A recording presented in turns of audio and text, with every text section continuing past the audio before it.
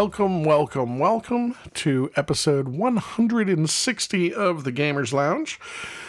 I am really excited to get this episode released.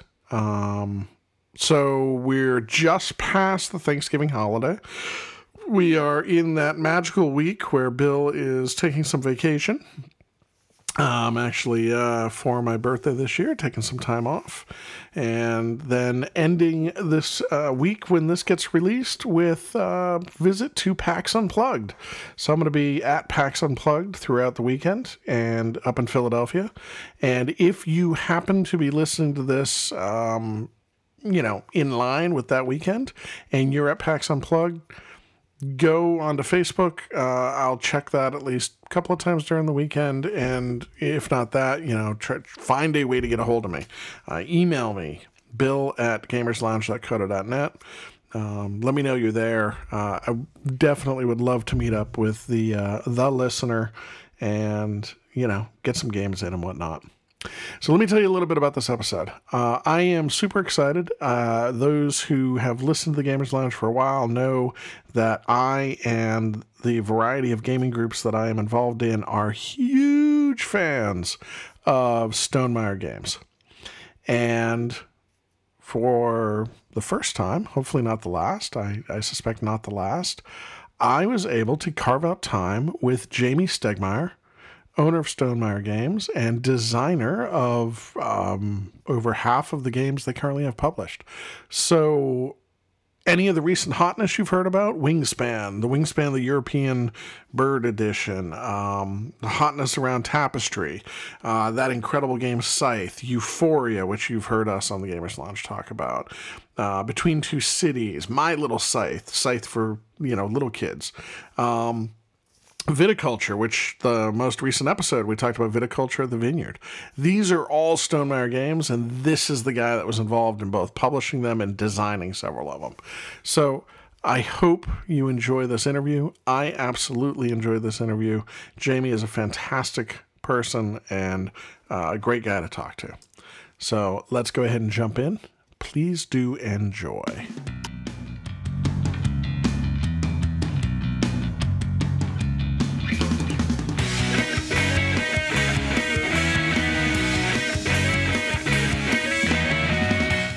Hello. Today, I am joined by, in my own personal fanboyism, I would say one of the luminaries in the gaming hobby, Jamie Stegmaier. How are you, Jamie? I'm doing well, thank you. Yeah, I appreciate that.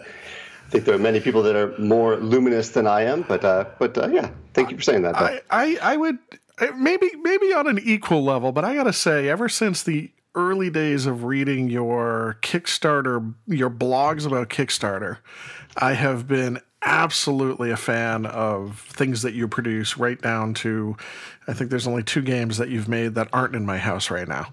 So, well, that's awesome. Yeah. So, yeah. It's quite a collection then. Yeah. Yeah. So big fan. So thank you, Jamie, for coming on.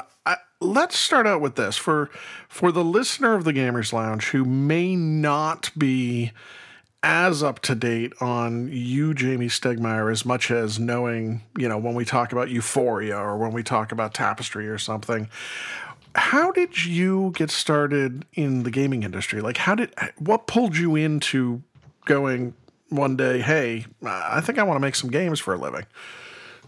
Well, I didn't know at first that it would be for a living, but the main catalyst for me was seeing a few board games on Kickstarter in like 2010, 2011 do what appeared to be fairly well at the time.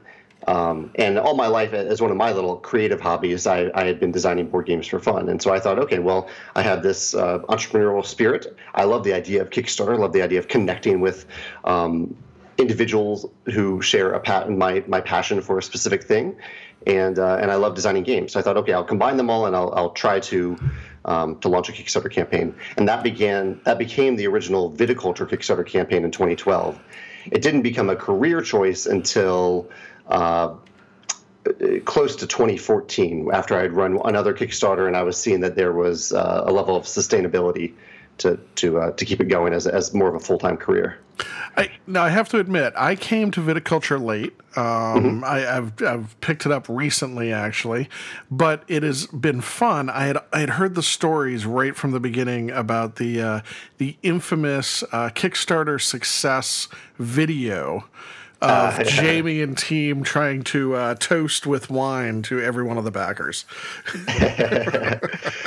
Yeah, that became a tradition. Yeah, we because viticulture was wine themed, obviously, so we tried to toast. I don't know if it was to every backer or if I think you had to maybe pay $1 for it or something like that in the original campaign. It eventually became something that you had to pay $1 for, but as the company grew and as those campaigns grew, it became untenable to continue because I don't even drink that much in the first place, but drinking that much wine or even drinking 4 or 5 bottles of beer in the span of 2 hours while trying to toast everyone. Those videos are still out there someday, and I cannot watch them because they got out of hand quickly. Yeah, it's a lot. It's a lot.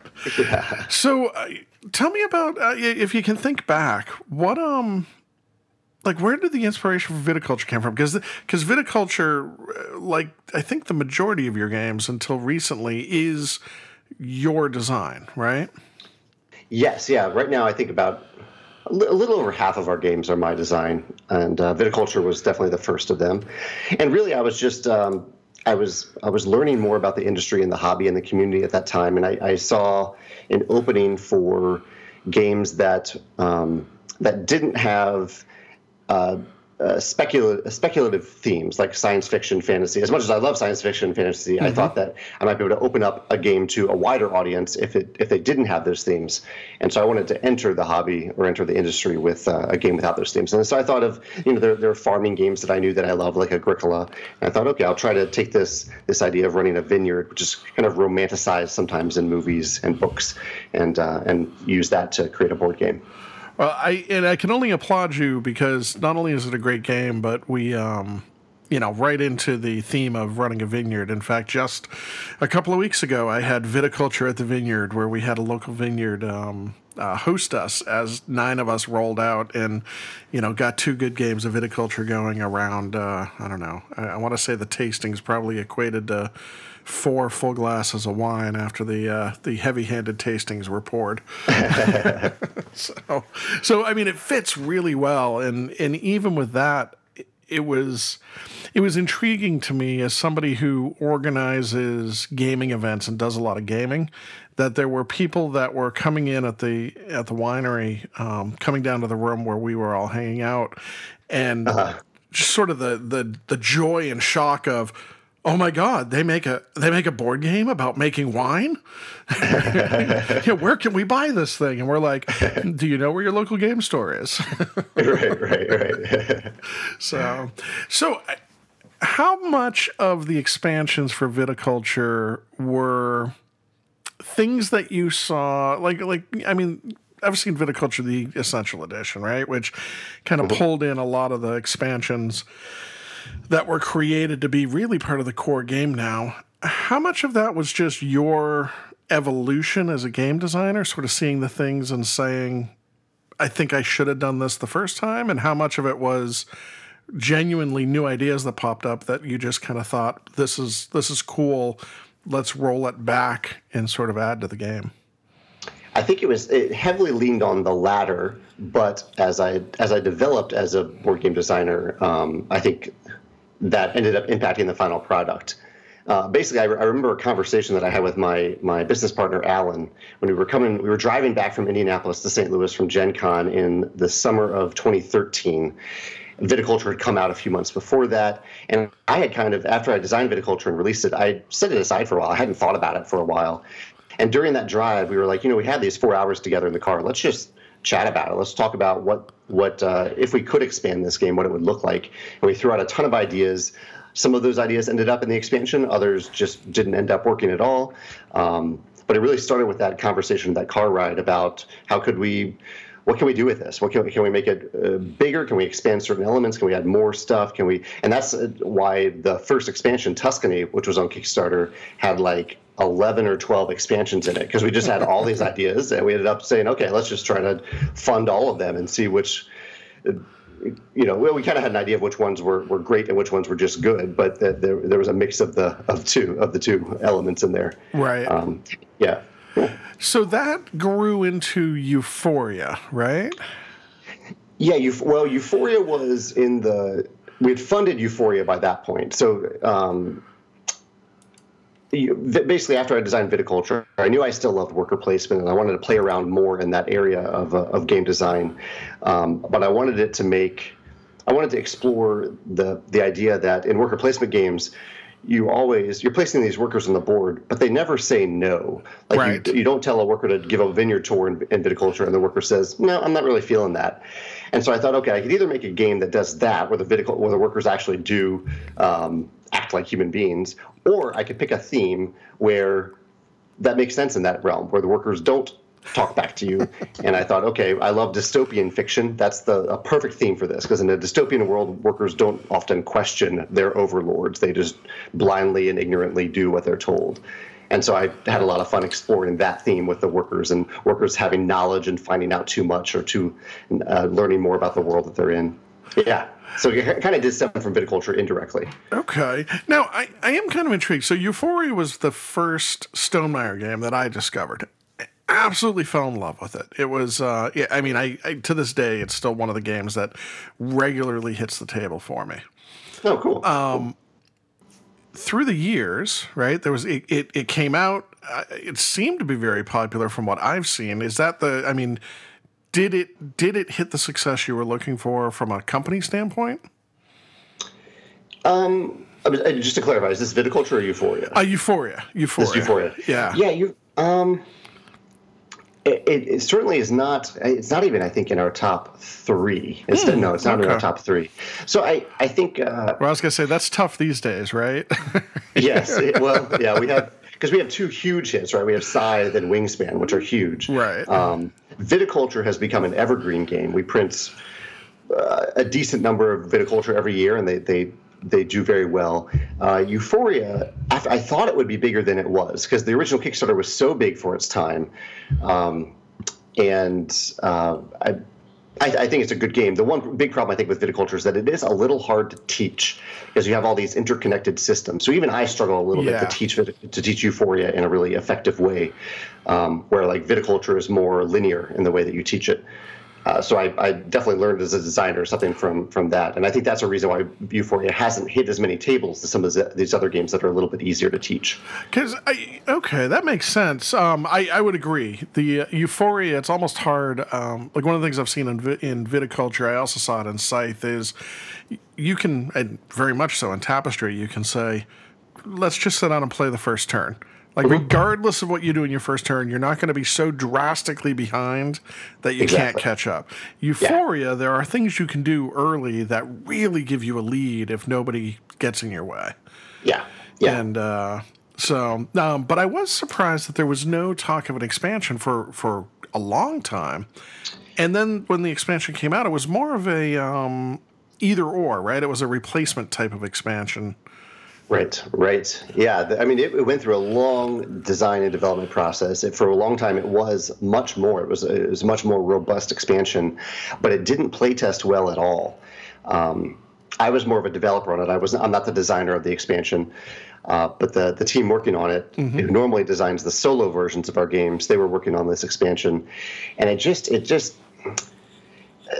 They put some really cool ideas out there, and it just did not hit home with human playtesters. So we scrapped it, and we just said, okay, the things that are working here are the more recruit cards, more markets, or different recruit cards, different markets. They seem to work well. Let's make the expansion focus on that, as well as some things that tweak and fix some things in the core game. Some of the house rules, yeah. Yeah, some of the house rules, exactly. Yeah.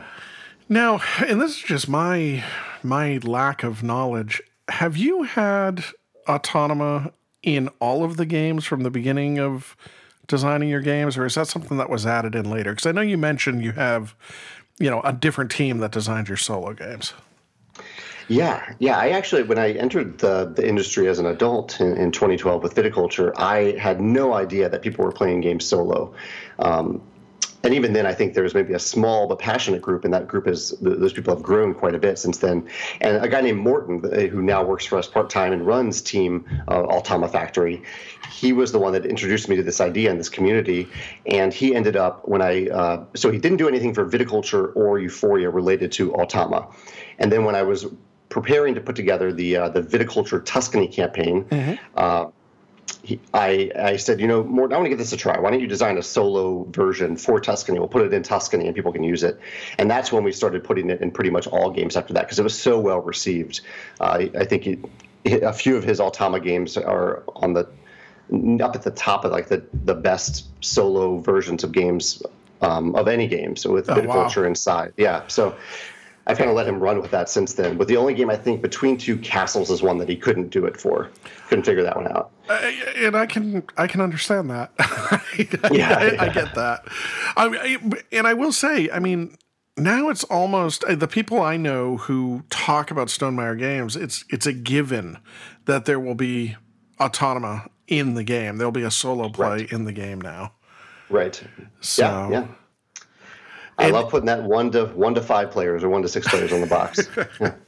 Well, and what's the? There was that game recently that was 0 to 2 or 0 to 3. Yeah. So I mean, that pretty much brought you into after Euphoria. Scythe was before Between Two Cities, right? Scythe was actually right after, because Between Two Cities was our first delve into having a game that I didn't design that we would publish. So that was from Ben and Matthew, 2 designers who've been working on some other games, and I love that mechanism of having working with 2 neighbors, but in a competitive game where only 1 player can win. Right. Well, and even Scythe started to take a lot more external influence using Jacob's art, right? Yeah. I discovered Jacob's art it was either the summer of 2014 or 2015. I think 2014. It was 2014. And I just fell in love with it and wanted to design a game in that world. And so that was more of a lot more of a collaborative process than some of the previous games. Although I had worked with it. I mean, Alan is my co-founder. Mm-hmm. He's on the box of several games, but he's more like a lead playtester developer type, where he's giving a lot of great advice throughout the design process. So I'd collaborated before, but with Jakob, it was definitely on a whole new level, where Jakob was actively building this amazing world, and I was trying to make sure the game fit into this world as well as it could. Now, when did you transition from working another job full time to this kind of Stonemaier Games being your real job? Yeah, it was a 2-part transition. I had a 40-hour week of full-time job at a local university here, and here in St. Louis.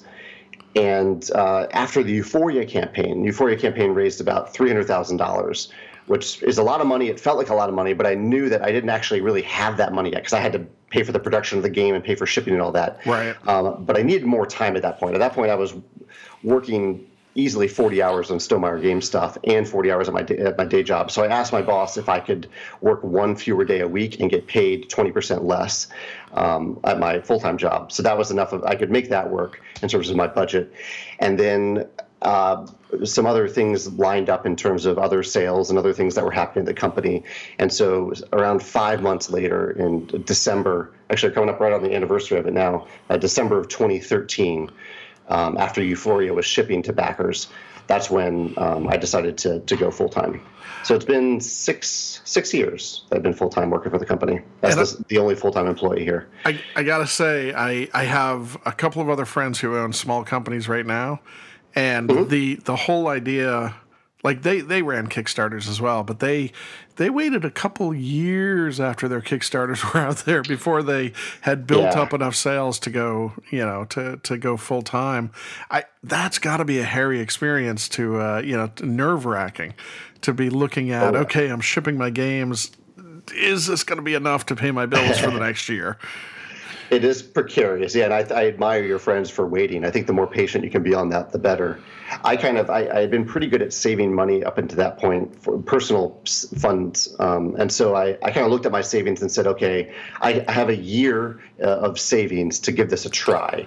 I'll give in 2014. This will be my attempt to make this work. And if it doesn't, I'll just go back. I'll take what I learned, take my new experiences, and I'll find another full-time job at another company. That isn't what ended up happening, but I had that a little bit of money to give it a try. Right, that cushion. So let me ask you this, and this is I got to imagine this is a tough question to answer because you come across as, and I think genuinely, more humble than sort of loud and out there. But at what point did you realize you had made it? Like Stonemaier Games was a thing. These games that you were putting out had a following, and you made it. It was really a real thing. That's a good question. Sometimes I it's hard to answer because this is what I do every day. This is my passion. This is my love, and I feel a lot of support from our fans. At the same time, my company is much smaller than other companies, so I don't always feel like I have made it. Okay. At the same time, I don't want to be falsely humble because my company has done very well, and so I'm happy with what I've helped build. And so compared to maybe a new creator, I think they may look at my company and say, okay, they have made it, and I want to acknowledge it. I think that is true to a certain extent. I think maybe one of the little signs that I saw fairly early in the process is the number of people who were volunteering to do things for my company, complete strangers that I met mostly through Kickstarter early on, who were asking if they could proofread, if they could play test, if they could, they were answering questions in forums and things like that. And once I saw that happening on like a regular basis, I was like, wow, like people are feeling the same love for my company that I do. And and they're complete strangers. That to me felt some semblance of having made it, that people felt that same way and were actually acting on it. I gotta say that's one of the things I find so amazing and welcoming about being a gamer and being in the game industry, because I work for an IT company as a whole, and we do a lot with open source, and like we have entire divisions built around trying to pull in that type of support from the open source community or from developer communities where, kind of game companies, because it's people's passion and their hobby, you just get that. Right. If you do the right thing, you get this incredible groundswell of support, and also critique. I mean, everybody loves to hate on pretty much everything on the internet these days. So. Yeah, that's the curse of growing bigger and expanding. That you do have more people who choose either justifiably or sometimes unjustifiably just to hate on it. So I've had to adjust and learn to that too, and try to figure out, okay, what's the valid criticism here? Who are the ones who are passionate and actually want to see things done better, and who's just maybe feeling something else that I can't even understand, and they're voicing their opinions. Yeah, a little bit of both. Well, that's you've had some great articles recently. Damned if I do, damned if I don't, and things like that. Yeah. Right? It's it can get to be a tough road to drive down, I imagine. Yeah, a little bit.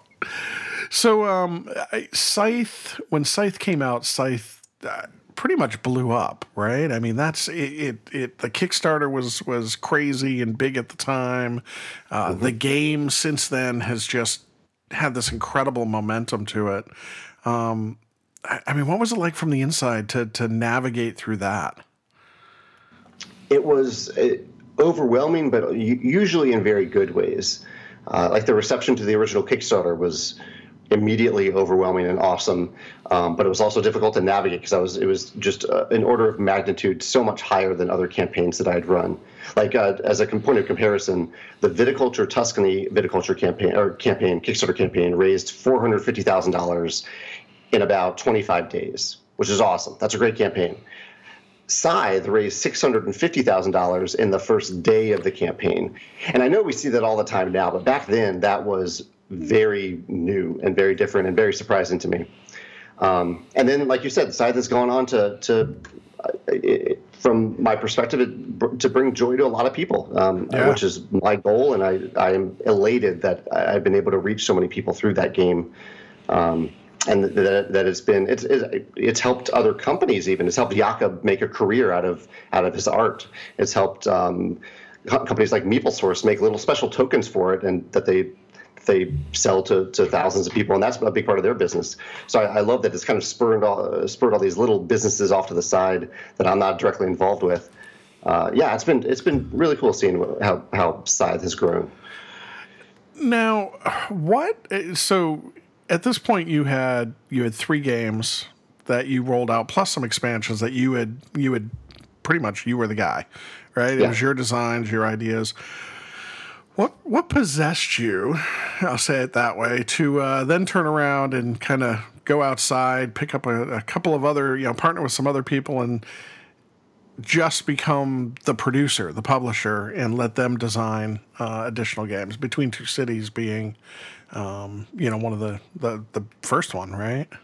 Yeah, Between Two Cities was first, and then it has expanded to Between Two Castles, My Little Scythe, and Wingspan, and some upcoming games as well. Mm-hmm. A big part of it, it's kind of 2 parts, really. One was I was starting to realize that as much as I wanted to grow as a designer, I have weaknesses as a designer, some of which I hope to address by giving myself new challenges as a game designer, but also some I'm just not as good at certain designs as I am at others, I think, and other designers are. And so I thought, okay, rather than limit my company to my capabilities, why not look outside to other designers?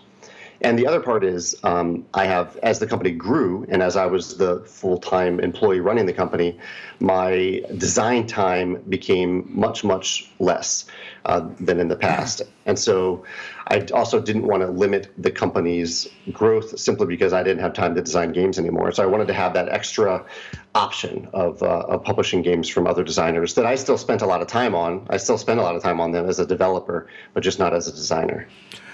Now, we tend to hear 2 stories, we being the public tend to hear 2 stories coming out of the game industry, right? There's the story of the group of designers that just sort of designs their games, and sometimes they pull people in and that group grows. And then we also hear the, I think Bonacor is probably the most loquacious about this, about being consistently pitched new games, right? These designers outside, because everybody has a game in them, doing this constant pitch.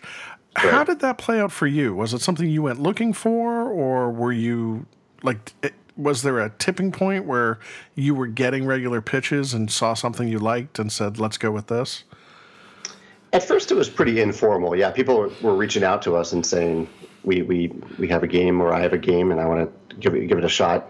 And so pretty quickly, I formalized the process so that there would be a formal set of filters that people would go through before we would get the game to the table. Because what happened early on there is that someone would send an idea to me, and I would be like, "Oh, that sounds pretty cool. Yeah, send me the prototype." And then I would spend a lot of time putting together the prototype, because they were sending sometimes digital files, or maybe they were sending the prototype, but then I had to learn the rules, and sometimes the rules were almost never perfectly clear. So I had to spend a lot of time getting to know this game that I didn't enjoy in the end, and we didn't end up doing anything with. So we had to really formalize and add filters to protect our time a little bit. And now the process is very formalized, and it goes through my business partner, Alan, and only gets to me if he does get to that point where it's okay, this person is good to communicate with, they have a rulebook that's put together, the game looks interesting, that fits our requirements, send us a prototype and we'll give it a try. Nice. Now, and so you mentioned Alan a couple of times. I got to ask, is Alan the one that finally went, okay, Jamie, listen, you can keep talking about Kickstarter on your blog, but let's go ahead and start doing our own games with no Kickstarter here? He was a part of the conversation, but I think I was the one that originally presented that idea, because it stemmed from one of the things that stemmed from Scythe. I mentioned Scythe being a little overwhelming at times. Was during the Scythe fulfillment process, I realized how precarious a fulfillment process could be. And it still is. I still do pre-orders now, so I'm still shipping games worldwide. But with Kickstarter in particular, I was hesitant to go back to that after I experienced what I experienced with Scythe. during the fulfillment process. So I mentioned that idea to Alan and one other person who's involved in the company, and I said, what if we just try not to use Kickstarter anymore? I love the platform. I still want to write about it. I want to learn from it as an outsider, as a backer, but I'd like to move away from using it. And what do you guys think? And we kind of came to an agreement there that we would not plan on using Kickstarter in the future, and we've stuck with that over the last 4 years. Now, this is something maybe I've missed it. I haven't seen you really talk about, but do you think that sort of progression, right? Launch your first game, get it out there on Kickstarter in the early days, go through the Kickstarter process, and then step back, still do the pre-orders, which gives you that, and we'll talk about it in a bit, right? It gives you the hype. It gives you the measure of how many copies of a game you'll be able to sell to begin with. So the good parts of Kickstarter, without it being actual Kickstarter. Do you think that's a progression that you can? I guess, is that the progression you would recommend to most companies to look towards, or is that more of a personal thing that you've just decided that's what you're doing, and good on whatever direction other people pick? I would say for the most part, it is a personal decision. The one thing I would say to other creators who might be listening to this is you don't need anyone's permission to make something awesome. And I think Kickstarter started to feel a little bit that way to me, that I was asking the permission of many people to make something that I already was pretty sure was great. I mean, and not just based on my own impression, but based on playtesting and the number of people who see the game before we make it. Mm-hmm.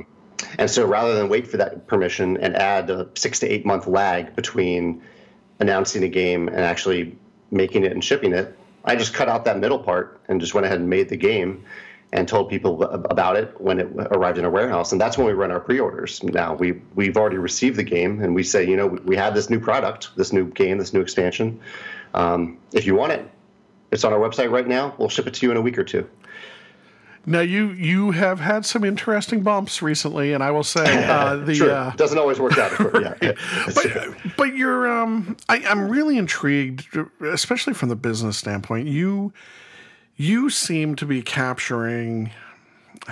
I would almost describe it as you're playing with lightning in a bottle, and mm-hmm. while you're getting zapped here and there, you're actually putting yourself out there trying to engineer or kind of experiment with and play with how do you create that Kickstarter momentum, right? I mean, Kickstarter brings great visibility, great momentum, great hype. Like, how do you create that without being part of that Kickstarter system? Right. And if Tapestry is, Wingspan was one thing, and I read all the blog posts about how surprising that was, but if Tapestry is any example, you're certainly honing in on a solid strategy. What goes into, what are the knobs you're turning? What are the toys you're playing with there? What are you learning day to day that you find interesting and others might? Well, part of it is that difference in time that I mentioned, that with Kickstarter, you're right, you get all that buzz and that excitement during the campaign, but then you have to somehow recapture it 6 months, 8 months, maybe 12 months later when it comes out. And that is a lot more difficult for any game. And so that's what I've been trying to do. I've tried to combine the two so that I get to announce this thing and be really excited about it and share what all the components are day to day. I'll announce new things that are part of the game that I've already made. They're already in the game, but I reveal them day to day to kind of hook people, get them excited about it. Mm-hmm. And then we get to ship it so much while they're still excited about it. And the gaming community can be a bit fickle with that. Like with Tapestry, we sold so many pre-orders that it took, instead of taking a week or two to fulfill, it took, for some backers, it took a week, but some it took 4 weeks. And I was seeing some post on social media from people saying, I've waited 3 weeks to get my game. I'm not really excited about it anymore. So three weeks is all I have now to work with sometimes. That's a little crazy. I would say take that email and toss that one aside. It's an outlier. It's an outlier, but it's reminding me of how excitement can work, how passion and buzz can work. Yeah, I will Yeah, say but, this: yeah. we Tapestry was interesting for me. I jumped in, did the pre-order, and I think mine showed up within 2 days. Oh wow. And I Okay. was Good. floored. In fact, the FedEx, I was so frustrated. I'm like, they keep saying the game's going to show up today, and I'm working from home, and I can't find. I'm not seeing it. Nobody's coming to the door, and I go online, and it's like it's been delivered, and Hmm. the FedEx people never came to the door. They just dropped it at my garage. Oh no. So yeah, not a bad thing. But immediately after that, there were two other locals in a couple of I'm in a couple of gaming groups, and they were both just I mean super excited. They had jumped in maybe 5-10 minutes after I'd done my pre-order. They had did Hmm. their pre-orders, and of course I got mine 4 days before one of the guys and a week before the other. So Yeah. I'm taking pictures the whole time, going, I don't understand why you guys aren't playing. But yeah, it was kind of interesting to see that arc. Now, I am deeply intrigued. This is the first time I've ever seen, and again, genuinely, maybe I missed it, but I think this may be the first time anybody's embargoed reviews. Like the opinion of, is this a good or a bad game while you enjoy it, right? You went out and said, go ahead and teach the game after this date, but you can't give your opinion on it until it goes up for order. Oh, I'd actually done it. I'd done it on previous games, but it just didn't have the same level of attention Oh, as okay. Tapestry. But yeah, I think it was actually I learned from that on Charterstone because I didn't have an embargo. I didn't even know there was really an option that I could tell reviewers to do, advanced copy reviewers. But I didn't have one, and I found that reviewers were rushing to like be the first to get one out there, to get the first review out there. So they're like rushing through this game to have the first opinion, which is fine. That's their prerogative to get that first review. But it also meant, partially, I don't think that's great for people who are wanting to hear from those reviews, that a reviewer has rushed through it. And part of it is I don't want to put that pressure on reviewers. I don't want them to have them feel in any way that they're competing against other reviewers in a very short amount of time. And so since it's been multiple games now at this point, just really got the attention with Tapestry. I gave them a date, and I said, okay, this is the day when you can start talking about it. I think it got the most attention for Tapestry because that date coincided with the pre-order date. So And I guess yeah. I must have missed that. So with Charterstone and Wingspan, you also separated you can teach people how to play and show the videos, but you can't give an actual review? I definitely did it with Wingspan. Okay. But it was for that one. It was well before the pre-order date. I'd give them an embargo. But yeah, I did it with Wingspan too. I think maybe the thing that I messed up with Tapestry is that I let that coincide with the pre-order date. So Right. that wasn't good for the customers. It made them feel really rushed. The intent was that they could get opinions and immediately click through and buy the game if they liked those opinions. But I think some people perceived it as that I was hiding something, even though I have no idea what those reviewers were going to say about it. And I posted them all. I actually still haven't watched it. There might be reviewers who really hated on Tapestry and whose videos I put on our website because I respect their opinions and I want people to know that the game isn't for everybody. Right. Now, could you tell how many people bought with the reviews coinciding? Could you tell how many people picked up the game before watching your review? Like, did you have a big burst as soon as the pre-orders went live or anything along those lines? It's hard to tell how many people watch the reviews and then pre-order the game. It's based on Tapestry sales. They happen so quickly and there's so many sales very Right. quickly that I suspect that most people were pre-ordering it and then watching a review, if at all. So that my whole theory there kind of went out the window. But that's the fun of this. I get to try something like that and then try something different the next time I do a pre-order, Well, which I did for the Wingspan expansion. Yeah, in the three, I'm guessing the Wingspan expansion has done very well, but Wingspan and Tapestry both brought, I mean, just incredible amounts of hype to games getting released. I can't even imagine from your side, like how do you manage that type of expectation? Because then you have to live up to it. Right, or ride out the disappointment if a game doesn't. I mean, how do you manage that level of hype? I don't know. Just hold on and hope for the best, right? Yeah, I mean, I think the best I can do is design and publish the best games that I can, and convey them accurately, convey what they are, express what they are accurately to people, so they can both in a objective way when I talk about the game and a subjective way when I share reviewers, so people can make a decision about the game and decide if it's for them or not. Someone's excitement about the game is something that I can't really control. So if someone has expectations that I don't, I guess it's one of those things that I don't have a lot of control over, and I don't really want to control. So my only hope is that when I put out information about a game, that I am being accurate about it, so someone knows that what the game that they're getting is the game that I told them they'd be getting. Right. That sounds incredibly healthy. So let me say that, because I think not enough people say that. Right. It's I think there's a tendency to, oh my God, I have to somehow live up to this or top this with my next endeavor. So, yeah. Okay. So big question here, and this goes to Tapestry and Charterstone. Okay. A little bit with Scythe, but really with the Rise of Fenris expansion. So I've noticed as a fan that there's a couple of times that it's almost like you've taken an idea that's become an accepted idea in gaming, and I almost wonder, do you actively look at trying to come at that sort of sideways or from an alternate perspective, or is that just sort of how your brain works as a designer? And I'll clarify a little bit.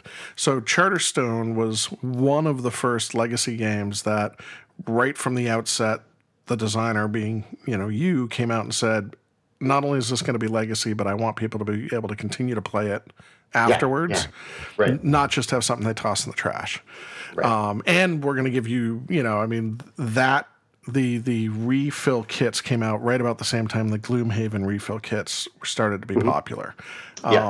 Scythe Rise of Fenris, right? This was it's legacy and I'm going to give you boxes, but it's not really legacy and everything's resettable and you can play this multiple times.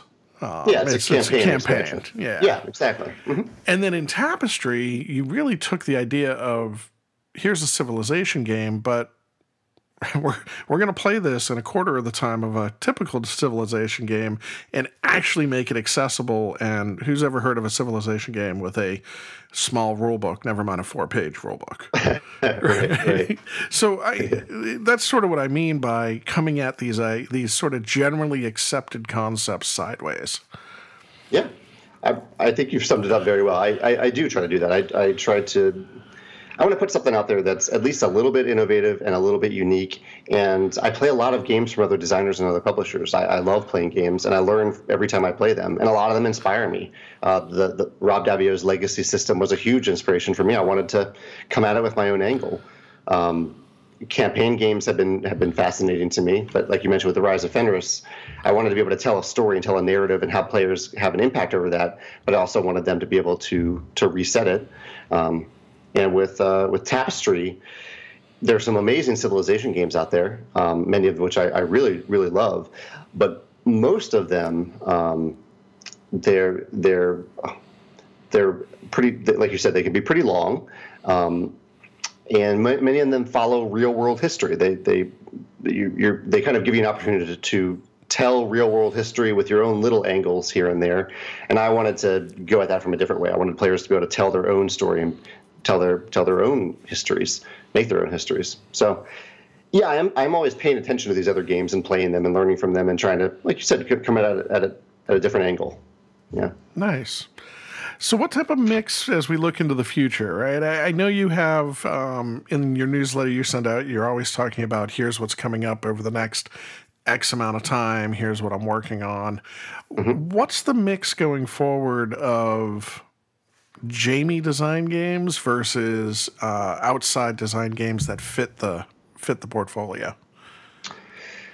So our goal is to publish 2 new games a year at most. Sometimes it'll be 1, sometimes it'll be 2, and typically I think that'll mean that out of every 2 years, one or two of those games will be games designed by me, maybe sometimes co-designed by me, and the other two will be from other designers. And look, I pretty much planned through 2021 at this point, and that is the pattern.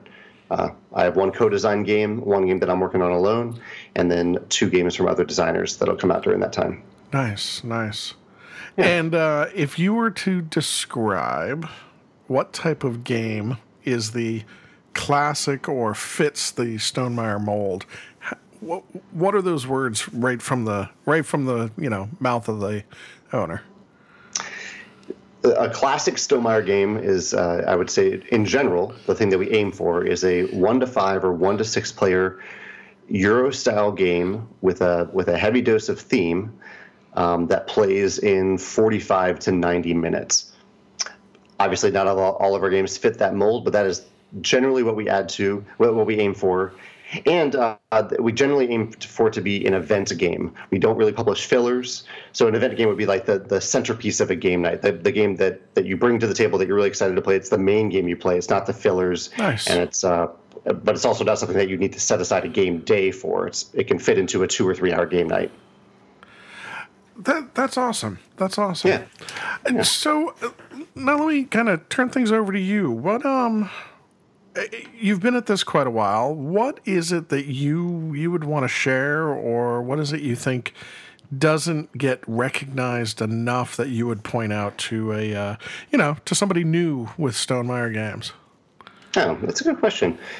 And really, I'm glad you asked that, because I am so entrenched in the community of people who know our games that sometimes I forget that someone might be listening to this and hearing about our games for the first time.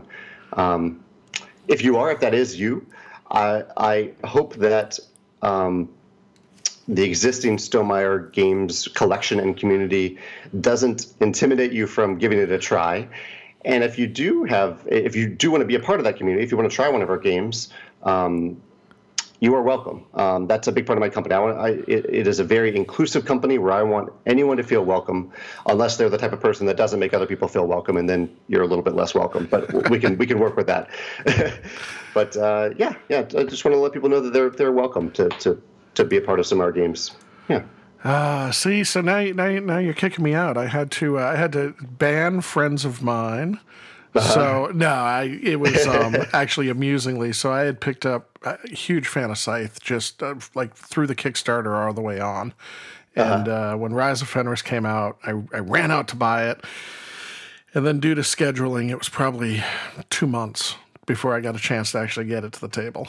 And I think the funniest story locally has been, so a couple of my buddies came over. It's over a holiday weekend. And, they were like, well, is there anything you want to play? I'm like, I have been dying to get Rise of Fenris out.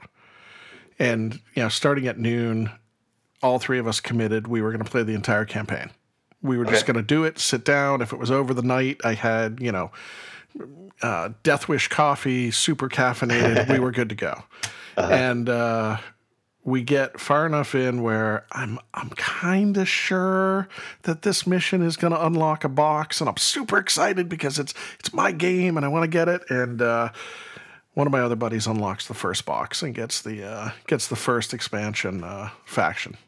And I'm like, yeah, that's okay. I'm looking in there. There's another box. That's another faction. I'm good to go. I'll just get the second one. Okay. And we get all the way in, and I'm convinced that this is the mission that's going to unlock it. And I do the mission, and it happens to be the mission right before the one that unlocks the Marauders. And of course, if you score highest on the objectives on that one, it's actually a negative in the campaign. Right. And then we roll into the next game, and I'm like, okay, well, if it wasn't that one, it's got to be this one. And my other buddy rolls in, kills the big robot, and unlocks the second faction.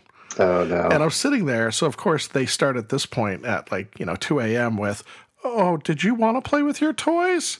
Where's I? And I'm like, I hate you both. I hate you. So that has carried on for months now with the... Yeah. But I love that it created that memorable moment for you, multiple memorable moments. Oh, yeah. That's exactly what I was aiming for. No, the campaign actually is fantastic, and it really did. Like it was a great evening that still brings up stories past that. So that's awesome. Well, and Bill, I wanted to give credit to you here before we close out that your viewers may not know this because I told you this privately, but Bill sent me a very nice invitation to the convention that you're involved with, the Spring Fling. Mm-hmm. And I just wanted to give you credit for reaching out in such a detailed and personable way and personal way. I've gotten a number of those types of invitations over the years, and some are very generic. Like I don't even know if they are targeting me or just anyone in general. And some are very vague. Like I don't know anything about it when they send me. But you had one of the best invitations I've ever received. And so I just wanted to say thank you for that. And I hope to someday go to the Spring Fling, because if you have those invitations with such care, then the convention itself must be so caringly and lovingly put on. So thank you for that. And yeah, it's humbling. Thank you. Yeah, we try to. I give a lot of credit to the staff of the Spring Fling. Although amusingly, my wife and I were talking about this actually this weekend, and we were sort of planning out. She's like, "What are your plans? What are we going to do?" And I have a couple of new staff this year, and I was like, "Well, my plan is we need to do a meeting, probably have everybody out to the house or out to the site, and I want to sit everybody down." She's like, "Well, how are you going to explain what it's like to work with you?" I was like, I don't think I'm going to do that. I'm going to turn to the guys that have helped me for 2 years and be like, how would you brief everybody else? But yeah, we do our best. It's been growing, and I'm excited for the next couple of years. And we are going to get you out as one of our VIPs one of these years. I get you out of St. Louis. We'll get you out to the East Coast. So... But I look forward to it someday. Yeah. But thank you very much for that. And and I can say nothing but compliments. It's speaking with you has been a pleasure, and I am an absolute addicted fan of your games. I think the only ones that I have played and that didn't really click for me were Between Two Cities and Between Two Castles. The Between Two games. Yeah. Okay. Between Two Cities was and this is where I find interesting. I was never a fan of Castles of Mad King Ludwig. Okay. So that would do it. I played Between Two Cities, and it was my least favorite of all the Stonemaier games. Mm-hmm. And it was like, I would play it again, but not great. And then we jumped in and we put in a game I didn't enjoy it. I'm like, ooh, yeah. Mm-hmm. It was good to try. Yeah. So... I appreciate giving it a try. Yeah. I'm not sure there's much you could release at this point that I wouldn't at least try. And I say that very genuinely and as a positive. Everything I've put on the table, I have enjoyed a great deal. And look, even when you say Euphoria was one of the ones that was sort of tough to work on, it is probably up there with played as much in our local groups as any of the others. Well, that's awesome. That's really cool. I'm glad to hear that. So, well, listen, thank you very much. I will return you to your regularly scheduled Sunday, and I really appreciate you taking the time to come on. Yeah, thank you so much for having me. Excellent. Have a great Sunday, Bill. Bye-bye. Bye.